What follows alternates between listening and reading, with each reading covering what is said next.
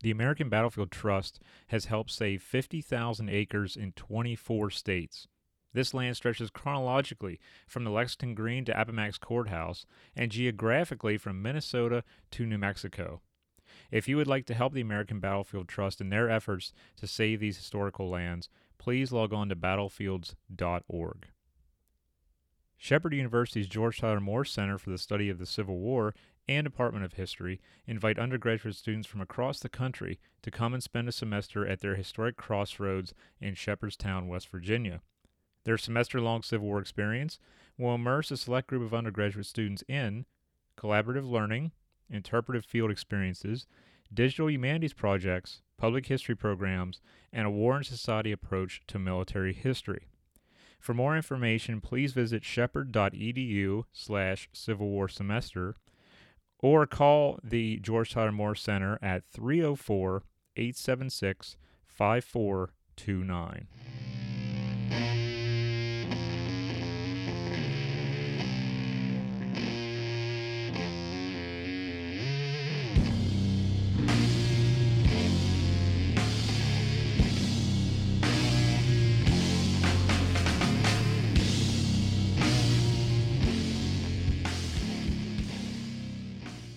What's up, everybody? Thank you for tuning in to this episode of the Tattooed Historian Show. My name is John. I am the Tattooed Historian, and we've been rolling along here, getting good numbers and having a lot of people giving some feedback on the podcast, and I'm so very appreciative of each and every one of you who has logged in, listened to the podcast, shared the podcast, rated it, subscribed to it. If you haven't subscribed to it, please do so. That will keep you up to date on what is coming up, and I'm trying to do these episodes weekly. And so far, so good. I haven't missed a week yet. I hope I don't anytime soon. But this week's episode is a little bit different. This week, I have my great friend Liz Bukowski on, and Liz is a photographer, and she has worked on different ways of documenting historical interpretation. She has gone out to battle reenactments and has done digital media out there as far as photography is concerned. And she also did a stint at the Victorian Photography Studio in Gettysburg, learning how to be a wet plate photographer, learning the ropes, so to speak. And that's where her and I originally met. And Liz has been a big supporter of my entire project for a long time, and she helps me with design. If you have any of my shirts, she's probably helped design a couple of those that you're wearing. She's helped design my flyers for my events, and she's just been there for me whenever I needed a helping hand with design. I am not a designer. I'm more of a historian and a marketer now, really heavy on the marketing side. But she has really stepped up to the plate and has always been there for me. And I've always enjoyed her photography. And she just did an exhibition in Buffalo, New York a number of weeks ago. And we go over some of the things that she had on display at this exhibition. And one other thing that we have in common is, which will come out in this episode, is that we both apprenticed as wet plate photographers. So we have experience working cameras that would have been used in the 1860s during the American Civil War. And that really is a connection with us, where we can talk about the different types of shots we've done, and we can talk about the different processes involved with that.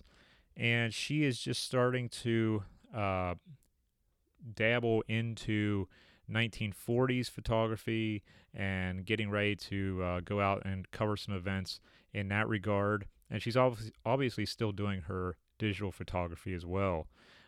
So we have a lot to talk about this week on the show. It's not going to be your standard historical talk.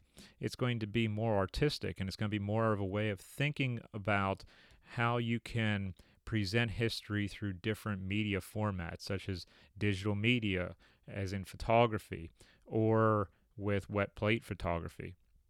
And this also touches on the historical interpretation end of the history field as well.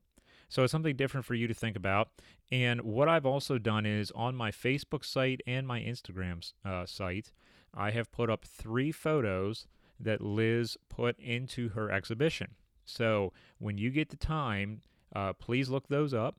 and you can follow along with 3 of the photos we talk about in this episode. I think you're really going to enjoy it. It's something different for a change. And Liz is, she gets really fired up over this, and she gets really excited, and it really helps to keep the episode going. And I'm so appreciative of her and her time on the program. So, without further ado, ladies and gentlemen, here's my friend Liz Bukowski.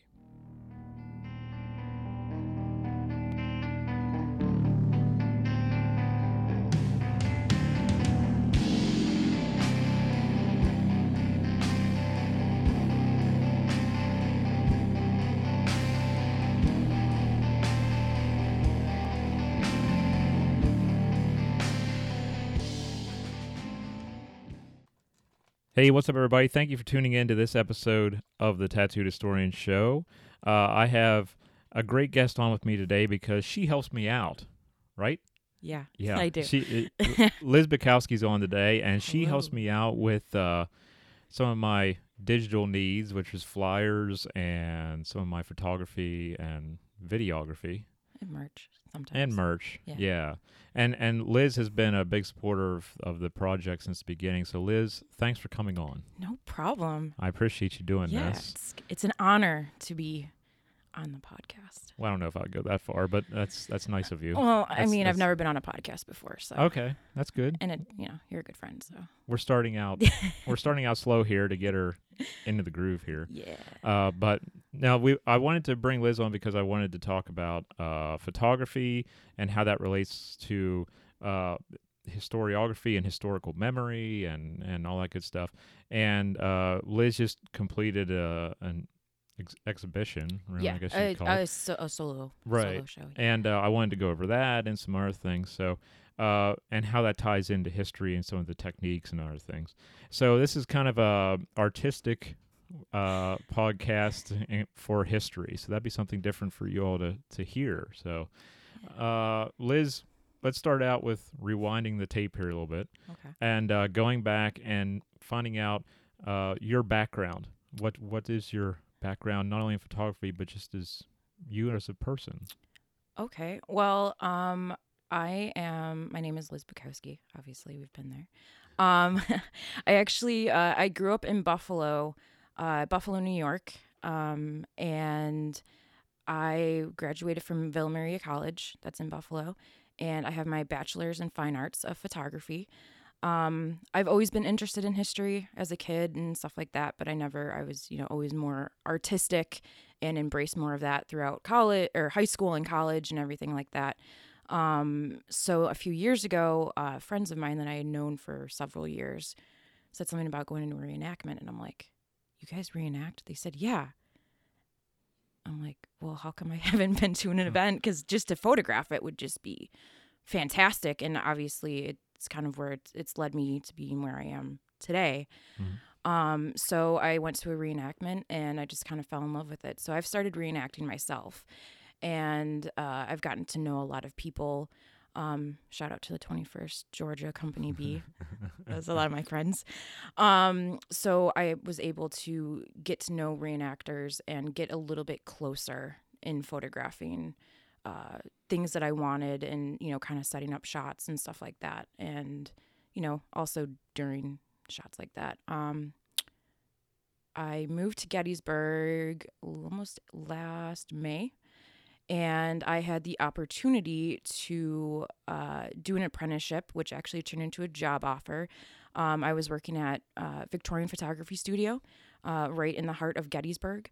Mm-hmm. So I learned how to do the whole entire wet plate process, which is amazing. Right. Not a lot of people can say they can do, they do that. I know Right. you've done it yourself in the past. Yeah, I apprenticed under Rob Gibson. Yep. Oh God, 18 years ago when I was a younger man. Yeah. So I've been in your Rob's a really cool guy. Yeah. He's doing more of the motorcycle stuff now, though, I think. Yeah, Rob has a sidecar dark room on a motorcycle, which is so cool. Badass. So he can do history and he can go into popular culture with like motorcycles and motorcycle life and all that. So yeah, he gave me a lot of training on on that, just like you received at Victorian Photography Studio? Yeah, so I was super excited when I had the opportunity, when I was talking about, getting the opportunity of moving down here. And I just jumped. I was like, yeah, tell me when you want me to move down here. I'll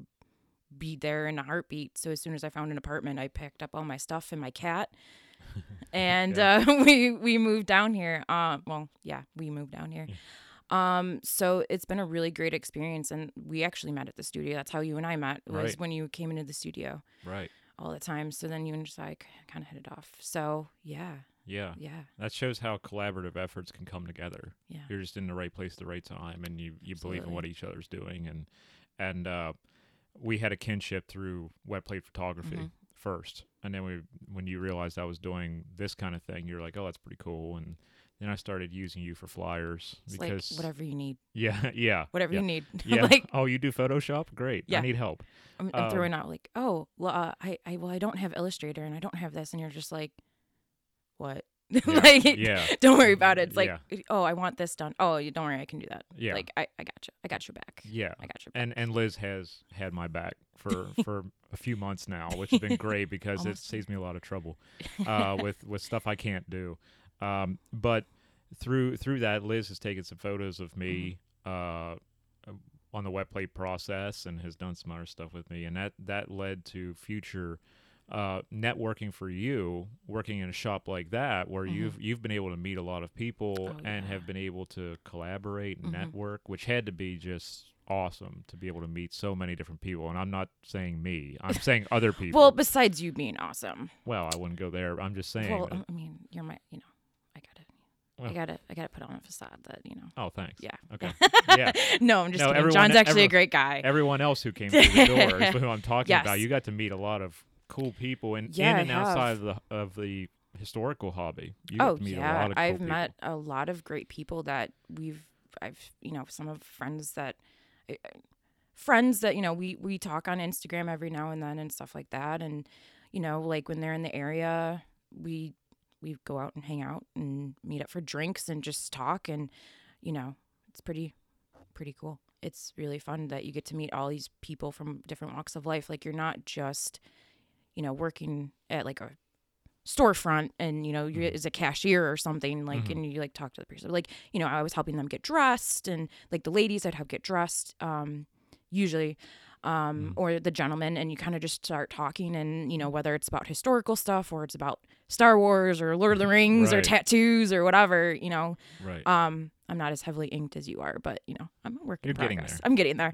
But I have gotten to meet a lot of great people. So in the show too, I got to photograph some really cool people that aren't necessarily reenactors. Most of the people in the show, which we'll talk about, most of them are reenactors, but there's a few people, like the one gentleman in the image that we'll talk about,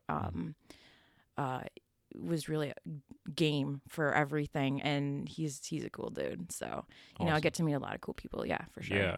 Sure. It really helps in the long run when you get to meet some cool people and who share that experience with you for like a half hour or an hour. Yeah. You spend that with each person, and that that could open some doors. Yeah, absolutely. Too. Absolutely. What the main thing that I want to get across to all of you listeners is I'm going to post about 3 photos of Liz's from a exhibition that she was involved with, so you can follow along as we go through some of these images, just to make it a little more interactive with you, and so you can understand what we're talking about, because obviously it's podcast and you can't see what we're talking about. Yeah. So what I'm going to do is I'm going to put it up on my Facebook and my Instagram site the day when this comes up.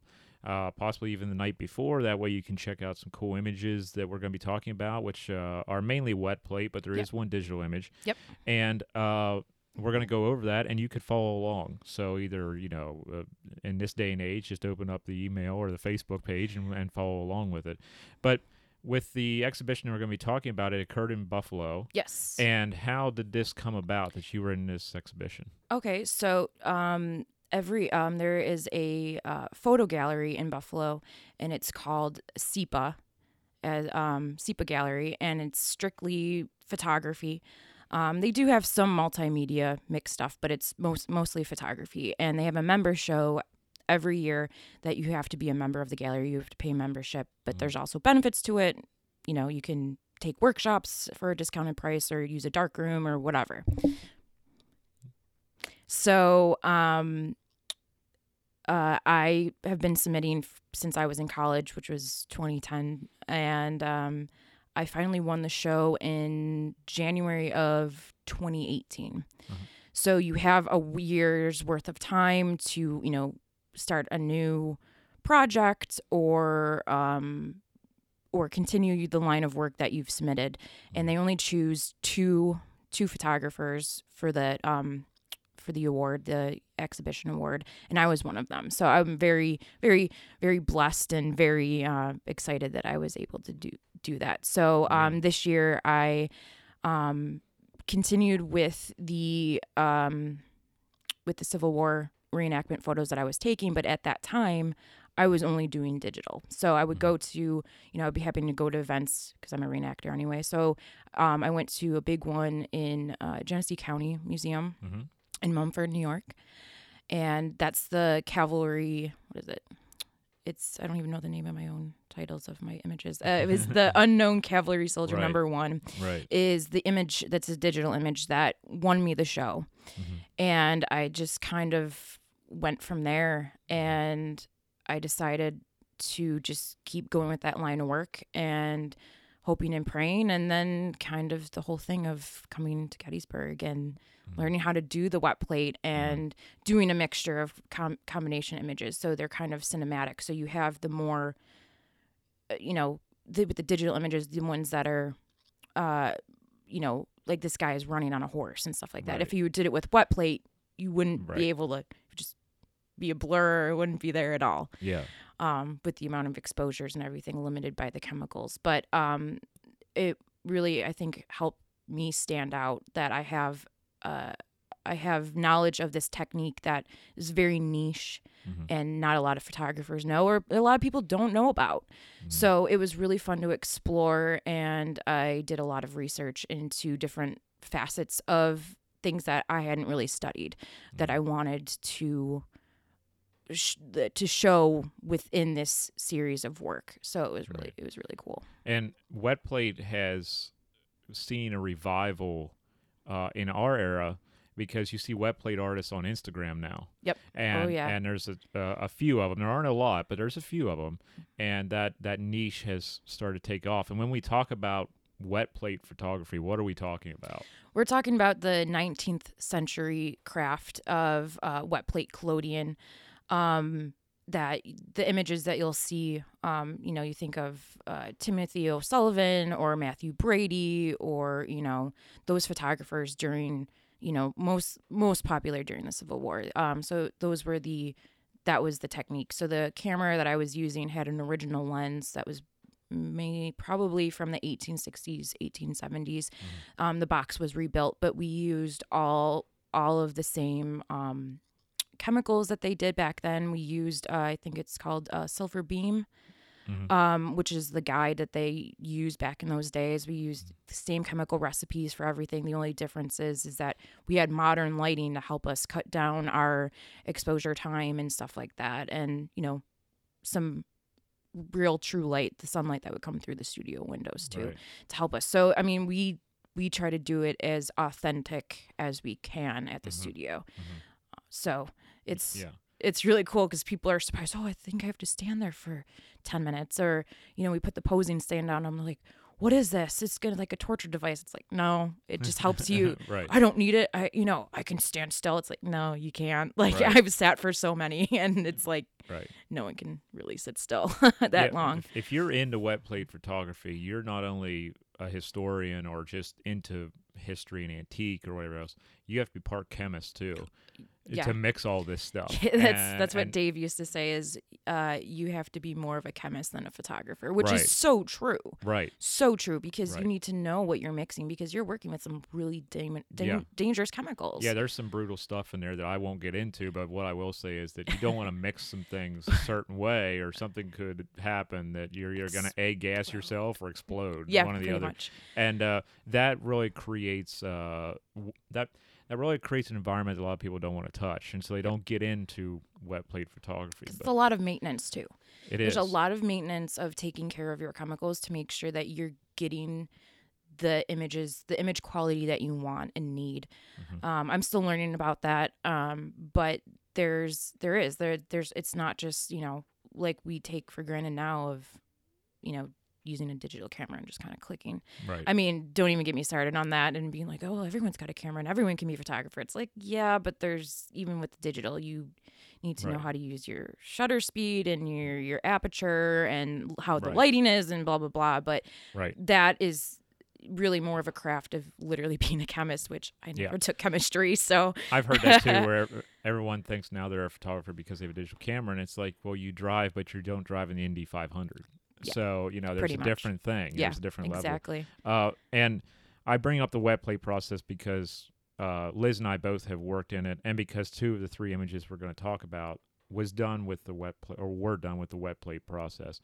And 2 of the 3, right? Yeah, 2 of the 3. Right. Yeah, 2 of the 3 were done with that. I'm sorry. I had That's to okay. I have a degree in accounting and I messed that up. But they are fantastic images, especially the one because I'm in it.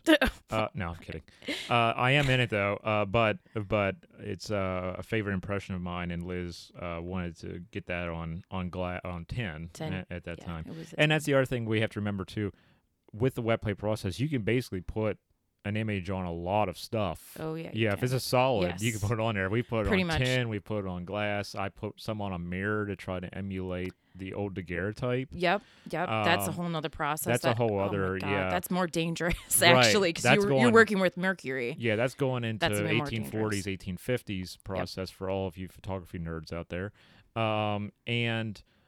We actually tried to put a Civil War image on a piece of bathroom tile one time. How did that work out? It worked out pretty well, but I think it was just our collodion was kind of off that day.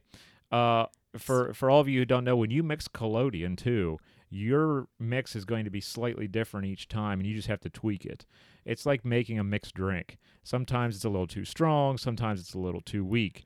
And I think the day we tried to do a bathroom tile, we were a little too weak on that. But Rob Gibson and I thought about it, and we're like, I wonder if we could put an image on bathroom tile. And we were just slow in the studio, and we decided to do it. So there's another exhibition, putting wet plate photography on bathroom tile. Totally different alternative process, even more like, Yeah. Him and I had too much soda to drink that day, and we were hyped up. And we're like, let's try it on tile. But no, 2 of the 3 images that are going to be included with my posting will be the wet plate process. Many of you are going to be able to tell the difference because of how dark they are compared to a digital camera. Absolutely. And that's not to say that the image is wrong, obviously. That's the way it was, and that's the way they turned out in most cases.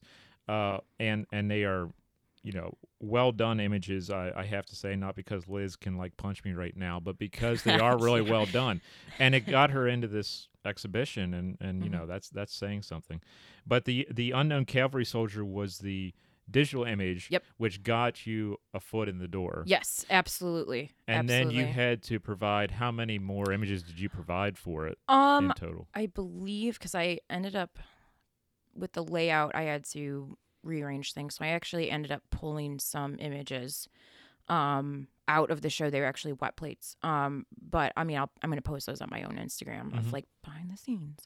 Right. But I believe there was a total of 30 images. Wow. Which is a lot, but that's a combination of both wet plate and digital. Okay. If I wanted to, they at the gallery at SEPA, they were like, here's your gallery space. Do what you want with it. Yeah. Play, have fun. It's your show. Just tell us what you need. And as an artist, that had to be liberating because you can do whatever you need to do to get your point across. Yes, but at the same time, I'm crazy, and I can go to fill it all. Yes, and I was worried about print sizes, and but at the same time, I was just like, me, even just working on simple stuff, I'm like, let's do all of this, right? All the things, and you're like, okay, but we need to rein it in a little bit. So I had some resources of mentors, past photography mentors of mine that I talked to, and I was like, okay, hey, this is kind of what I want to do. Give me some feedback before I actually put it together, and make this is the best show that I can. So I did reach out to other fellow creatives to, help me get kind of reorganize my vision. Right. So one of the three yes is obviously the Unknown Cavalry Soldier, the digital image. Yep. The second one that I'll go over is the one you shot of me, because I'm saving the coolest one for last. Okay. Which is me doing one of my favorite impressions, which is Federal Burial Detail after the Battle of Gettysburg. I don't know why I got into that niche, probably because I spent a summer working at Evergreen Cemetery in Gettysburg. So I was, so jealous. I had a summer job in a cemetery, and that's a whole other story, in itself as far as what that taught me. But then I got interested I read Gregory Coco's book on the Confederate dead and the post-battle stuff. That really got me into Federal Burial Details, because they were the ones who did most of the labor for it. And I wanted to put this impression together. And you saw it, and you I saw it. Was like, okay, it was this is different. This past July when you came into the studio. Right. Yeah, I think I just I was just going upstairs or something to help somebody, and I didn't get to hang out with and see the photo actually get taken. So I saw it later, but I wanted to do that because you don't really hear a whole lot about burial detail and what went into it. And you just hear about, especially in Gettysburg, you hear about all these bodies just all over the place. And even, after the war, I shouldn't say after the war, but after the battle, they were still having trouble, and, they were just left with all these bodies, not just people, but horses too. And all this just, and the ground was so tough and all that stuff. So the original images that you do see of the burial detail, they're all in the background. So it's like, you'll see, I think it's I can't think of the image that I'm referencing in my mind. I think it's a Brady photo. And, you see all of them, lined up on the rail in the background, and it's just like a giant shot of like these graves and all that stuff. So we didn't have the capacity to do that because you're not allowed to photograph for commercial use in the cemetery. Right. So I had a different shot in mind, but I was like, I wanted it to be as authentic as I could, but I was like, even though we can't be in the physical location that I want, we could do it in the studio and still portray that image and what those kind of people went through. Right. And I did a little blurb about in the description of just the wet plate images of how you have the rope and the shovel and you have the plank there. Right. To mark the grave if you have the time and ability to do so. Right? Yeah, exactly. And kind of just show people, and because a lot of the people are more photographers and other creatives, so they might not necessarily have a whole thing about history and know it. So I wanted to kind of give them like a little history lesson about that kind of stuff. So right. And actually on that image, on that board, I had put in pencil, just like they would have done, I think I put on that 4 rebels or something like that. But when you look at the image, because of the collodion process and because of the wet plate process, you can't see that. It disappears. It was light enough that it disappeared, but even then, if you could have seen it, it would have been backwards. Correct. Because with the wet plate images, everything's backwards unless you write it, because it's a mirror image, so everything comes out backwards. So if you'll see an image, it'll say, Jeff Davis in the South. They would have written that sign backwards, so when you take the image, it would be correct way, unless you're doing an ambrotype, which obviously you can just flip it because it's on glass. But if it's on a tin, you're stuck with it like that. So that's why when you see the image that Liz did, you'll see that the writing on that box that I have the piece of wood on is backwards, because that was on tin and it's going to come out that way. Everything in the image is backwards. I was actually, just imagine that. Just flip the image, and that's what it would have looked like live. Right. When Liz was looking at it behind the camera, it's flipped, and I'm upside down. Yep. Which is a pretty cool thing. If you ever get to go to a studio like that and you see the camera and you get a chance to look through the back of it, do so, because you'll be surprised that you look through there and you're like, cool. You're waiting to see someone as you see them, but no, they're flipped upside down. And you have to focus upside down. Yep. which gives you a whole new outlook on it. And when we shot this, there was a lot going on in that shot because I had the rope and the shovel and the box and all this stuff. Yep. Because I just didn't want you to be plain standing there. I wanted to give a little bit more background of what somebody, because you're authentic, like you got it. But like I wanted to show a little bit more of like the plank and stuff, like I wanted to do it outside. But we ended up, and it was so cold that day. I remember that it was so cold. It was finally getting to fall here, and it was cold. But I do remember that it was getting. We were playing around with the props to make sure it wasn't too much, but we wanted to show enough detail for this correct portrayal. So it turned out really well. It's one of my favorite images. It was really cool. It's one of my favorite impressions, and because that it's an image that I really enjoy because that is like what I do now, which is kind of a weird thing to say to some people that I concentrate on burying the dead, but it goes back to how do we treat the dead and historical memory, and I'm going to think about it deeper than some people may. But especially during those times, you get more into the idea. No, we don't have to go fully into this. Right. I'm still studying it myself, but you get into the whole thing about having a good death and being, when you do pass, that you're surrounded by your family and all this stuff. Right. So nothing would really happen too much like that crazy. So, right. And if you, I'm going to give a shout out here to someone whose book I really enjoy, and that's Drew Gilpin Faust's book about the good death and about death in the Civil War and all that. And that really, between her book and Greg Coco's books, that was the thing that really got me started into death in the Civil War and how people treated death and all that. But that's a whole other podcast. Right. That's a whole other discussion later. Come back to later. me in a year after I've done more research on it. Yeah, come back to me later in the year and we'll talk about that.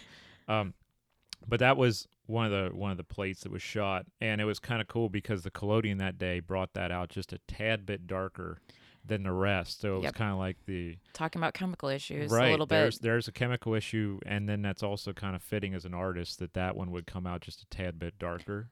The subject matter's a little bit darker. Yeah. So that's the way I saw it. Yeah, no, I totally agree. Completely. It totally worked. Like we only did one shot of that. Right. It was like done. One and done. I mean, there was another shot or two that I might have done. Right. I'm like, oh well. And so focus is slightly off. Let's redo this real quick. Right. So from setup to shot to the finished product, you're talking 25 minutes or so until roughly everything is done. Right. So, when next time you all take a photo on your phone, and you're done, just think, oh, you got to do that for 25 minutes before you can get that one good shot, know. And the setup itself, the setting up the camera and getting everything ready is the actual thing that takes the longest, because I think we did like a 15-second exposure, which was about longer than we normally do, because on a really bright sunny day, we would probably be to 8 to 10 seconds. Right. So we didn't have good light that day. I do remember that. The longest exposure on a wet plate camera that I was ever a part of was my image being taken, and it was 40 seconds. Oh, my God. Because it was done at almost dusk, and you can imagine trying to stand still for 40 seconds with no headrest, and it came out, which was weird. But it worked. So, that was a whole other thing going on there. This one I'm glad only took 15 seconds. Yes. But the third image is, to me, the coolest one. Yes. And the story's one of the coolest ones. And this goes into not only art, but how this stuff transpires, who walks in the door, and what this leads to with this whole wet plate process. So I will let you introduce this story because it is a fantastic story. So we're going to private Worthington's 25th Ohio. Yes. The amputation of the leg image. So if you slide over to that right now, we're going to talk about that one. So this is one of my favorite images. I think it's more about the story behind it.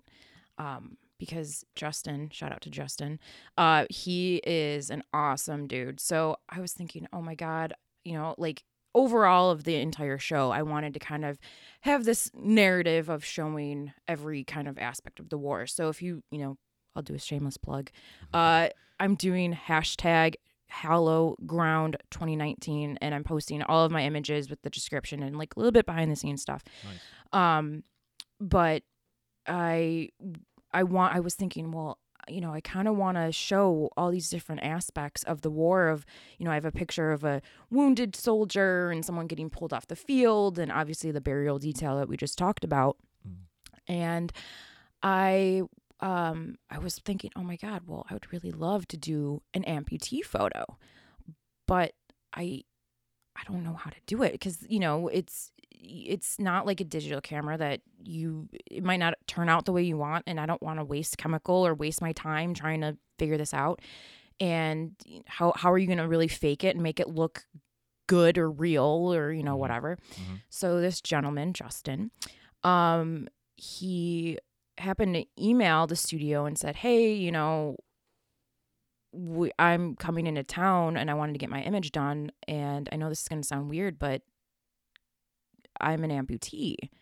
Mm-hmm. And I was wondering if I could get a picture without his prosthetic Right. on. And I was like, oh my God, this is awesome. Right. So he came into the studio and I was like, hey, so I'm doing this show and I'd really love to photograph you, include this image of you without your prosthetic Right.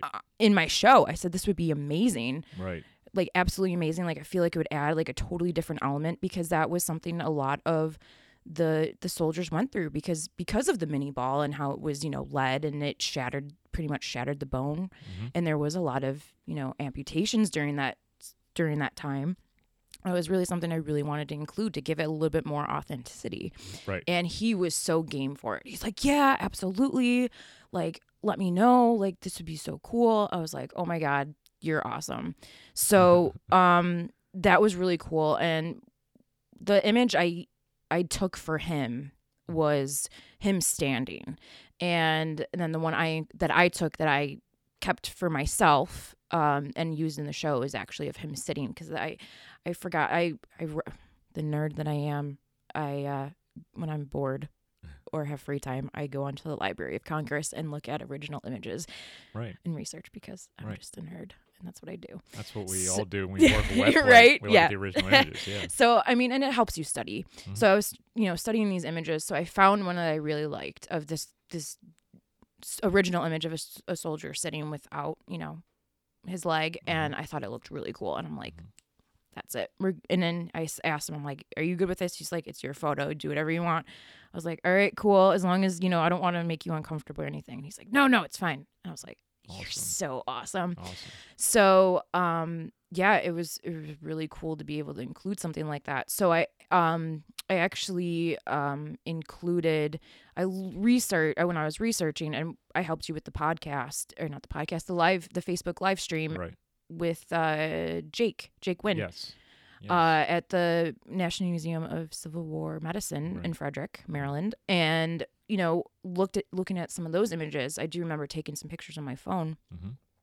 and how they titled the images. Mm-hmm. So I did research into what they would have titled the images. So they would have had the private's name, or I shouldn't say the private, but the soldier's name and what was, medically happening in the photo. Right. So that's why it's, called, that it's Private J. Worthington, 25th Ohio, which I just chose a random, I will say I just chose a random federal unit. And I was like, okay, this is that. But, and it was called amputation of the leg. Right. So I wanted to even go into the title of looking at historic record and bringing that into this. Mm-hmm. I did a lot of research, even in the smaller things. I've titled some of the titles that I chose, even for the digital images, were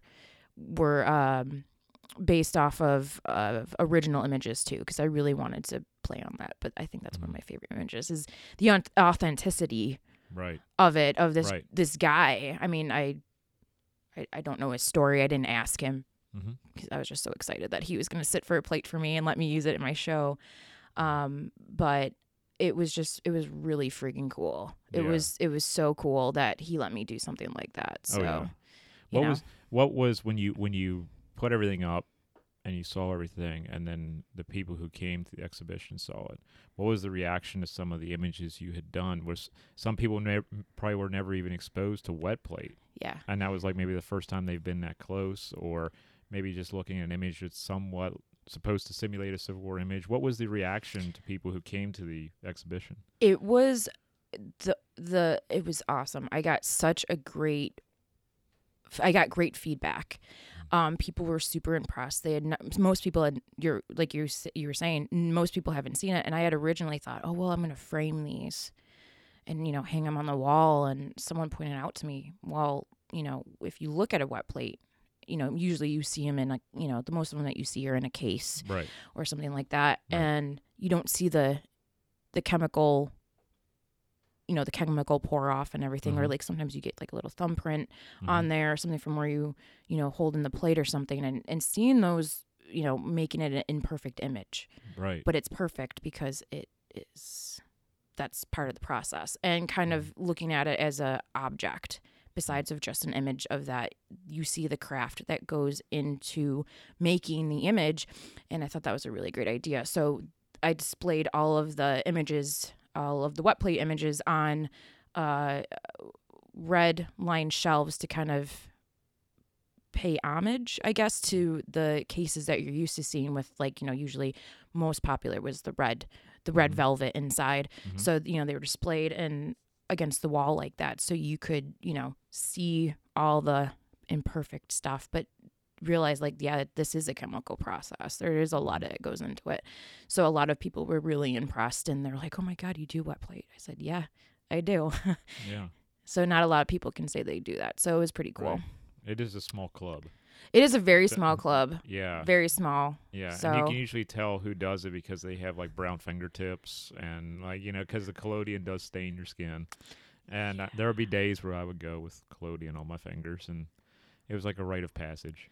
Well, when I was first learning how to do it, I would lean too much in the darkroom on the paper towels. Yeah. So I would get brown silver nitrate stains all down my arm, and it's just like, yeah, I'm short, and that's what happens when you kind of just lean on something and didn't really realize it. But I took it as a mark, and it's a mark of my craft. Yeah, it's, exactly. Exactly. Some craftsmen lose fingers. I have silver it's like nitrate calluses, stains. on your hands, Yeah. It's one of those or missing things. fingers, whatever. Yeah, well, whatever works for you. Right? But was there an image that the people who showed up really kind of were drawn to, or was it just an all-encompassing, like they've never seen anything like this before, they took time at each one, and they just, was there one that were like, wow, that's really cool, or that's different, and don't say mine, because that's just sucking Actually, I wasn't. Good. Which one was it? Was it the amputation? For the wet plate, I think it was definitely one that the wet plate was the amputation one. It was definitely one, and then the other one that, again, we're not including all 33 images because we'd be here for like 3 hours. Right. But I have one of my friend, Will. Okay. Will account. Yeah, I think you know him. He's a great dude. I saw this image. It's a great image. Yep. That was another image that I really wanted to recreate, was a picture of a soldier, of a Union soldier with a flag, and so he's seated, and he has, the flag is draped on a table next to him, and he's got his arm on it, and the lighting in there was just. It was killer that day. I think it was actually Rum Day this past year, and that was that one, and I think the amputee one, because everyone's like, oh my God. Especially with the amputee one, they're like, "Oh my God, how did you fake that?" I'm like, "It wasn't. It was real." Right. So it was really cool. And there was actually another picture of Will that I had taken of him with my digital camera, of him crying, and it was during a field hospital demonstration, and he committed, and talk about reenactors committing. Like, he was full on like crying, and like he had like a fake arm to like make it look like he was injured, and he was getting treated for that, and he was actually seated there crying. So that was a big one, because that he's basically looking at the camera, and that's like confrontational as it is, and he's crying and upset. And then the cavalry image, that that first image that we're talking about too. Right. So I think it was a combination of everything, of the wet plate and the wet plate, because if it's the wet plate and you don't see that, and then also I think the digital ones were a little more cinematic in the sense of capturing a different essence of, like almost looking like movie stills. If I can say that without sounding Yeah. You know, Yeah. No, weird about my own work, but I think the digital ones are a little more cinematic in the sense of you're in the action, whereas most of the all of the wet pleats actually, are staged. Mm-hmm. Absolutely. Whether I took them or, Matthew Brady took them, they were all staged. Right. They have to be. They have to be. Yeah. So I think they both kind of played on each other in different ways and brought things to people in a different way that they didn't, they haven't experienced. So it was really cool. So, yeah. Yeah, I'm totally on board with going on the hashtag HalloGround 2019 and getting, you can go on there and you can see all the different images and such. And I'm going to be tagging them, tagging that again with these, and then they'll be on there twice or 3 times or whatever. Right. But the whole process is an amazing process, and so much fun. I was like 20 years old when I started into it, and I know it's a real thrill when you can actually get that one image to come out, the first one. Oh yeah. It's I'm gonna put it this way: you never forget your first one. No. And I remember mine was a potted plant, and I had it come out, and it was perfect. You could see the indentations in the vase, and you had all this stuff, and the flowers you could see really nicely. And I still have the plate somewhere that I shot, and that was like 20 years ago almost. Well, 18 years ago or so. Wow. And I still had the plate somewhere because I was like, this is my first one. It's like, scoring your first touchdown in football. You keep the football. Yeah. It's the same thing. And it's a different kind of artistic realm I never thought I would have been able to get into, an artistic medium. Right. And that was kind of what I was trying to do with the work, was that show, even though we're we're kind of in that collective memory of history realm, if you want to call it that. You kind of, bringing, we as reenactors, we are recreating I shouldn't say recreating, we are reenacting history, and that's kind of a contemporary act. But the process of the wet plate is no longer a modern technique that we do, but I'm bringing that into, the contemporary, because, I'm, doing it a little bit more controlled, being in the studio and, stuff like that. And all of these things, and making it a contemporary act, because you're trying to be as authentic as you can, but we're still using modern technology and everything like that, whether it's with the digital and the wet plate and stuff like that. So we're, bringing those both together. And it's an amazing process, and it's one that opens doors to a lot of other things and a lot of other ideas, and your creativity shows. And that's why I think you and I get along, is because we're kind of eccentrics in that way, and we're dreamers, and we'll try to make something happen, but we're going to go 110% to try to make it happen. Yes. And be like, let's try 3 times and see if this works 3 different ways, and let's do all this. But I think that's the photographer, the wet plate photographer, the little one inside me from 18 years ago, and that's the photographer in you. And I just learned to be a dreamer through working with the process, the entire time, and trying to make something out of nothing, a piece of glass, and turning it into a piece of art. Absolutely. And seeing how that works. Do you think you're going to start a platform like with Instagram or Facebook or anything like that in the future, where it's going to be your work so that you can showcase your work differently? Or do you think you're going to just, stick with the HalloGround hashtag for a while and see where it goes, and then build off of that? How do you think you're going to proceed in the future with some of your photography? And I know I'm going to take up some of your time because you're helping me do stuff, but I want you to, well, I'm always down to do that when I'm like on like my 2 days off. I'm like, John, what am I working on next? Yeah. What are we working on? Yeah. I don't know. I don't have anything. Well, I'll just start making stuff. Okay, go for it. Right. All right. But this day and age, when there's a lot of wet plate photographers and a lot of photographers in general, obviously on Instagram and other formats, do you think that'd be a way for you forward to kind of get your work out there, or you want to go a different route with it? Both. I think I am going to kind of build off of with the show, with HalloGround. I feel like that I'm going to build off that a little bit. And I do like all the hashtags on all of my wet plate images, because I do want to build an audience, and that is another way of networking and finding other people And, whether it's another photographer or another reenactor that I can use as a model or, whatever. Right. I am looking to start, it's kind of working with Wet Plate has kind of reignited my love for alternative processes and includes film. So I'm going to try doing some World War II events up at the Ike Farm this summer. Right. And I have a bunch of old cameras because that's what you do as a photographer. You collect old cameras. Right. And I do have some ones that would be in that period correct time era that are in like from the mid 1930s, early 40s. So I do want to start kind of doing that. And I already have kind of like a new series that I want to start. Nice. I think we've talked about it. Yeah. About residents of Gettysburg. Correct. and doing that. I'm looking to continue doing Wet Plate, but right now I don't have the space in my apartment I understand that. for storing those dangerous chemicals that we talked about. So Right. I don't know if I'm going to start a new page. I might, but I post everything right now on my own personal Instagram, Okay. which is just at Liz Bukowski. Okay.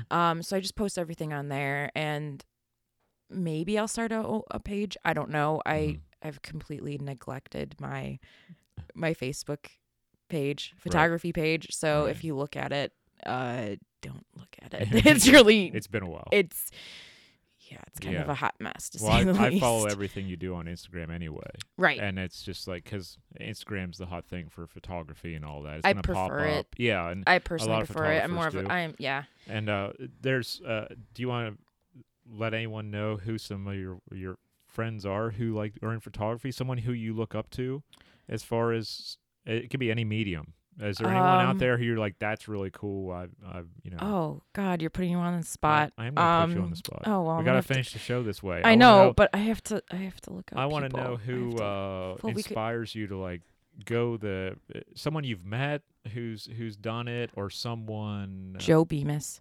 Oh, Joe Bemis, yeah. I want to work with him so bad. If you don't follow Joe Bemis, oh and my you're God, into historical photography, as far as like event photography, I mean, like good stuff, that's the guy. Yes. Joe's a friend of mine. I cannot wait to meet him. Big shout out to Joe. I cannot wait to meet him. And Joe I know through talking with Liz that Joe has like really inspired her to do more. Yeah. Right? Yeah. Him and Mark Herman, who I've met actually at the studio, and we have mutual friends. Right. So I want to shoot with him next time he's in town. So that's like historically photography, reenactor, history people that I want to work with. It's definitely Joe Bemis and Mark Herman. Right. Awesome. Right. Two awesome, really cool dudes. Their work is fantastic. Yeah. Really look up to them for ideas and stuff.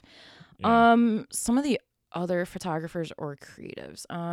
You've met Charleston Tintypist. Oh, yes. How could I forget about Christine? Yeah, oh my Christine God. Christine's there's someone who does tintypes and Wet Plate on Instagram. Amazing. That you all can look at and see the process and see some behind the scenes. And she has a mobile a studio. Yes. She has her little gypsy wagon, which is the cutest thing.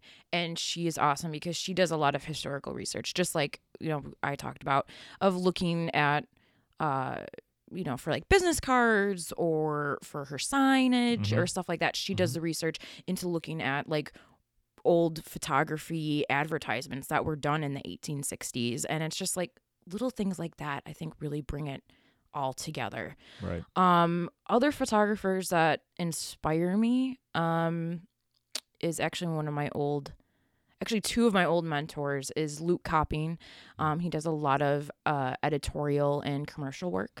Okay. His lighting and retouching is like out of this world. I used to intern for him, and I ended up working for him for a few years when I was still in Buffalo. And my other inspiration is Andy Buscemi, who is another good friend of mine. He's a wedding photographer, and he just goes for it. Like his lighting is amazing. His work ethic is fantastic. He inspired me and like just with editing techniques and stuff like that, like out of this world. Also my friend Stephanie Wardrop and my friend Valerie Kaczynski. They're both fantastic photographers. They both do a little bit more wedding photography. They're from Buffalo too. I don't really know too many people in the Gettysburg area for photographers, except just the few that we've mentioned, or that at least come around here. But they both do just their style of everything. I just love, like, Val has done amazing conceptual work. She's doing a lot more wedding photography now, but her conceptual work of taking a photo and making it not a photo, more into a piece of art. Right. And the crazy amount of editing she does is fantastic. And my friend Steph, she is, oh my God, like the lighting she gets is out of this world too. Yeah. Like I can't. Yeah. Like I'm just like, why didn't I think of that? Damn it. Like, Yeah. you know. Yeah. So those are some good friends of mine that inspire me, and there's plenty of other photographers I follow on Instagram that I've never met, will never meet, that inspire me for many other reasons, but we could be here another hour talking about that. Yeah. And that's the thing, that as a historian, as a photographer, or whomever, you always have to have people that they don't know it, but they're pushing you to do more. And whether pushing it's you to the style next or thing. lighting or, you know, editing techniques. Right. You can never stop learning. And I don't with think anyone can be a master of anything. No. You got to keep learning. You're always trying to be a master, but you know you're never going to get there. It's just the continued effort. Absolutely. And it's the same with being a historian. It's the same with being a photographer, but engaging both at the same time with historical photography, or whether it's 1930s, 1940s, or whether it's 1850s and 1860s, it brings out a new way to exhibit history. And that's why I was glad that you got into SEPA to do that, because there were, you had over 30 pieces there for people to look at and to see the past differently. That had to have an effect on someone, where they wanted to know something about one piece out of that entire thing. They wanted to understand it. People were asking me about the wet plate process and how it's done, or where can they get a photo taken, and it's like, oh, well, here's this, that, and that, and that, and oh my God, I'm going to do my own research. So it was kind of, collision of worlds of the love of history and the love of my photography, and just bringing them all together. And it was just like huge, just awesome. The entire process was just, I can't even explain it, because I got to I was doing work, and I was like, it's not like, oh, I have to work on the show. It was like, I get to work on my show. Right. And I'm doing more research into things, and I'm learning more about everything. Right. So it was really fantastic. Right. And some people, to finish up here, I want to point this out. This is a very important point. Some people teach history through writing books. Some people teach history through voice, and then there are people who teach history through photography. It's just the way it is. Oh, yeah. Everyone has their medium. Absolutely. That they use and that they're comfortable with. I'm comfortable with podcasting, and I'm comfortable with doing some presentations in front of the public, and that's just my way. I have, and I hate to say this, but I have no interest right now in writing a book as a historian. I have zero interest in doing that right now. That may be later on. This is my medium. And I can understand why, for some people, photography is their jam. This is what they want to do. Oh, yeah. I want to teach history through photography, and maybe even by using the historical methods. You brought up Mark Herman. He and I have done 1930s photography together, but we've actually done World War I style photography together in the field. And he's developed it and done that, because I don't want to touch that. I'll take the shot, and we're done. But that was a different way for us to interpret and teach history. Right. And a lot of people don't see that. They say it as, oh, well, you're taking a 1940s photo or an 1860s photo. You take it and you're done. But that's a teachable moment for a lot of people. And then that actual finished product is a teachable item. Oh, yeah, because you can just talk about the misconceptions, too, about the wet plate process, or, whatever misconceptions you have about whatever era of photography you're in, and everything like that. So getting to teach people, or even I continue to learn about what things that those 19th century photographers faced, of chemical problems, lighting problems, especially lighting problems. Oof. Yeah, lighting. Yeah, Oh, you gotta make sure you got the right aperture in. But yeah, I mean, it's great that I get to view history. Pun intended. Pun intended, Yes. totally, because I'm a dork. Yes. But getting to experience it through this view, through this lens. Sorry, I had to throw one more in there. But, you know, like, and it really does give you a different perspective because most people don't see what went into it. Right. And everything like that. So it's really just a cool way of experience history and getting to share it with others. Yeah. You know, through the images and through the information and the research that I've done about stuff and bringing it to the forefront, you know, absolutely, in a different way. Absolutely. Because I'm not writing a book. Right. Yeah. Ever. Yeah. You'll shoot the photos for the book. Yes. But just let me know when you're writing your book. Right. If that ever happens. Right. I'll do the audio book. Yes. There you go. But yeah, that's how I wanted to bring this home for everyone, is that there are different mediums for you to teach or learn history. It's not the traditional way of doing it, and I say traditional way with air quotes, you know, where you have to go out and you have to read a book or you have to do all that. We've leveled the playing field with social media where you can go online, you can see some cool historical photographers on Instagram within 5 minutes. You can search the hashtags, find them. Search the hashtag wet plate. You'll find wet plate photography. Wet Plate Darlings. Wet Plate Darlings? Wet Plate Darlings on Instagram. They do a lot. They repost people's photos, and they do a lot of wet plate photographers' photos, but it's not just really Civil War. They do more of a fine art look on things, which is really cool because it's not just historic. The traditional. It's everybody just being experimental, and it's really awesome. And yeah, I mean, talk about other inspirational photographers. Another list of photographers that are on there that I'm like, oh my God, I want to do something like that. Right. You know. Right. So, you know, in different ways or how can I incorporate it into being historic?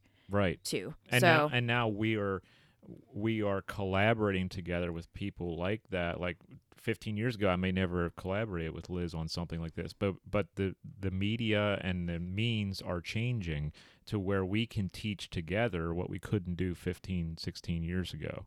And that's my point with this episode, as far as you can do this through so many mediums and so many ways of presenting history that you just don't limit yourself. If one thing doesn't work for you, that doesn't mean something else can't work for you. You know, you can find your happy medium, pun intended. Pun intended. But no, thank you, Liz, for being on. I appreciate all of your time. I hope I haven't kept you too long. But y'all can check out Liz on Instagram at Liz Bukowski, right? That's the one? Yes. Okay. That's the only one. And what's the hashtag for this exhibit? Hashtag Hollow Ground 2019. There you go. And I will have these photos up on my social media site so you can follow along with what we went over today. I won't have all 30-some images up. You're going to have to go to the hashtag to find all that.